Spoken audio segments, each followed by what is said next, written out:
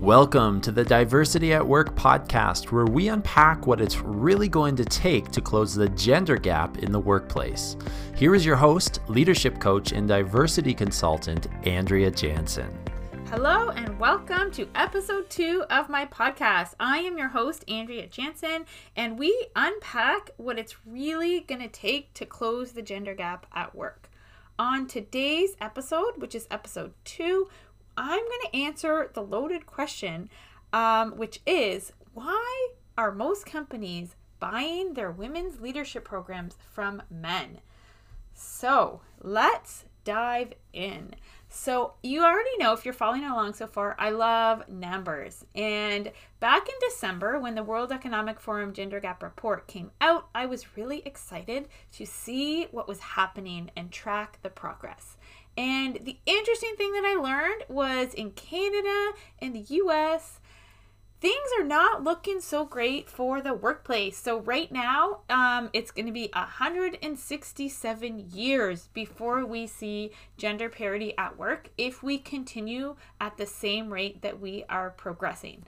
For the rest of the world, it is 202 years. So that is a very, very long time.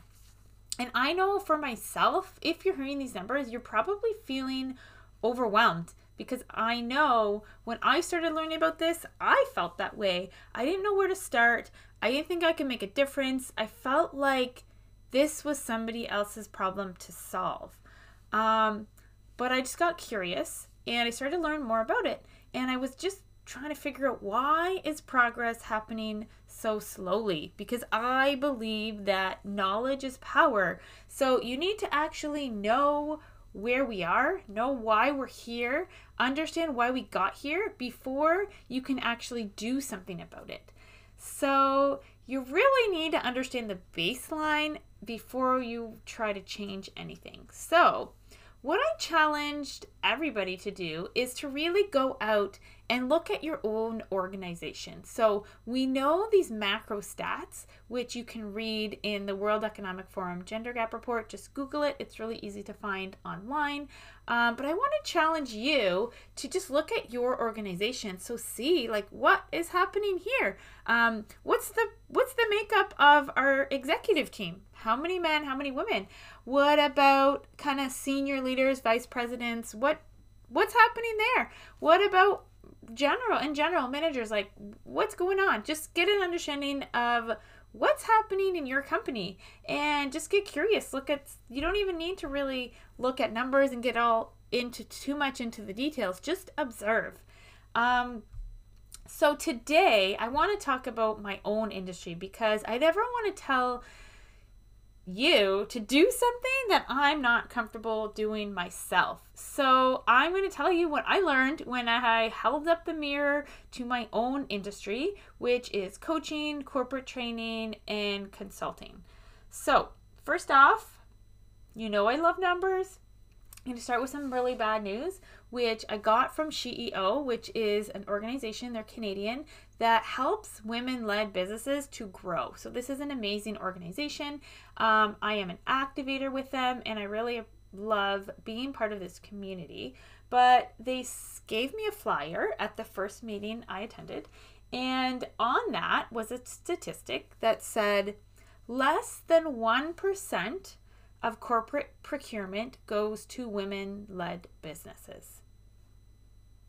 Okay, so let's stay with me here. So corporate training and consulting, that's procurement. So it's like a business buying something from another business. So that's the definition of procurement. It's when one business buys something from another business. So I run a very small business and I sell my services to large companies. So I'm part of this playground. So this is part of my playground. So this also means for me that 99% of the available work in my industry is being given or being performed by male-led businesses.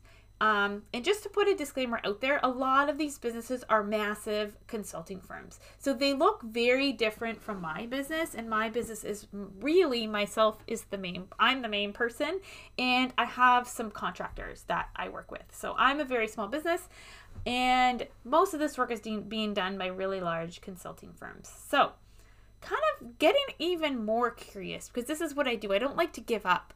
I like to ask more questions.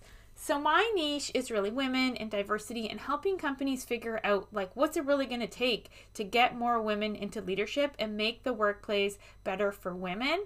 So that's my niche. And what these numbers tell me, so I know a lot of companies are investing in diversity. I know a lot of companies are investing in women's leadership programs. I know that for a fact.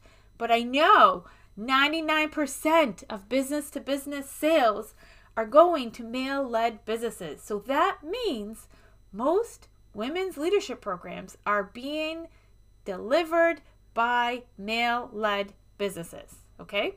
But I'm not going to stop there because that is oversimplifying things. So, because I know the industry, so this is what I've learned about the industry. Most women's leadership programs are facilitated by women.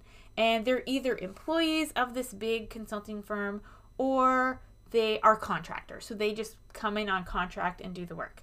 So one thing I know about big consulting firms is that in order to make it to the top, so that's being a partner or a director, you need to be able to bring in business. So that means you need to bring in the client and bring in the contract, do business development.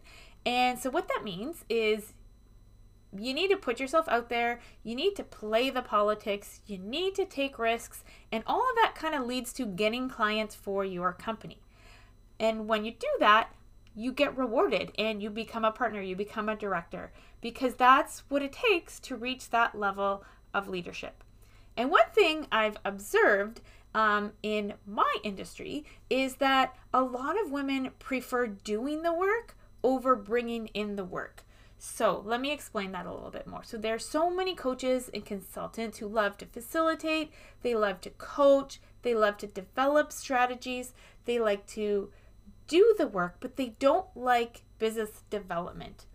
I've even heard people say that, oh, business development is not a fit for me, so I prefer to stay behind the scenes. Okay, so these are the people that are facilitating, they're coaching, and they're delivering those diversity strategies. So, yes, the people that choose not to do business development are the ones that are put in front and center, leading these diversity strategies and telling other companies how they can get more women into leadership. So, where's the problem here? So actually, I like to phrase it, if you're listening so far, you know I'm super optimistic.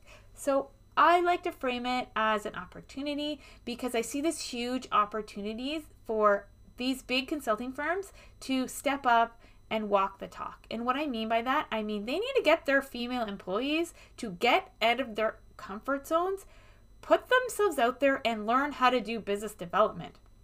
Because that's what it's going to take for change to happen in those organizations. And these organizations actually need to do that for themselves as well as help other companies do that. And even when I observe my organization, there's big consulting firms, there's also kind of smaller organizations that do the kind of things that I do. So facilitation, leadership training, coaching, consulting. And a lot of times, a lot of these organizations have a lot of women. They're probably like 60 to 80% women, but most of them, the partner or the director at the top is usually male. So it's whether it's a really big consulting firm or whether it's a medium or kind of a small organization, a lot of times the people at the top are primarily male. And so I'm talking about me because the challenge that I want you, my listener, to do is to go out and look at your own organization. So I'm looking at my organization from my perspective and looking at how this affects me.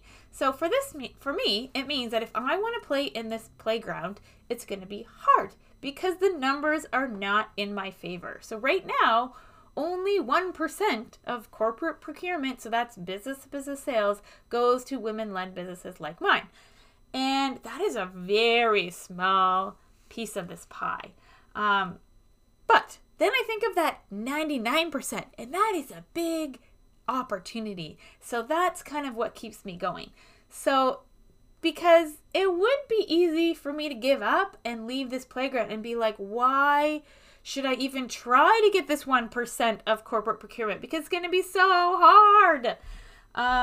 But giving up is not what I'm all about. So I'm looking at the 99 and I see that opportunity. I see the opportunity to grow that 1% for myself, for other women-led businesses, because that's exciting. And that's really what it's going to take to close the gender gap. So what am I doing about it? So number one, I am not giving up, because giving up does not change things. So I've decided to do my part, and my part, even if it's small, I'm going to do it, because if everybody does something, then we won't have to wait 160 years for the gender gap to close in the workplace. So what I'm doing is I am pounding the pavement. I am putting myself out there. I am speaking at conferences. Hey, I just started this podcast because I want people to know that, hey, I'm here. This is what I do. I'm following up with people. I connect with senior leaders. And I'm spending a lot of time learning about business development and doing business development and really just figuring it out as I go, because I know that that is so important. And in the future, and I've actually even already done this with some of my contractors, is I make it a priority to involve them in business development. So this is part of the job, because I know it's important, and I know so many women avoid this, and I don't want to be, if I grow, I don't want to be this big business that is facing the same issue that all the big consulting firms are facing, is that women tend to avoid business development because it's uncomfortable, because it's scary, and they prefer to do the work and not bring in the work. I want everybody to want to have that as part of their job description.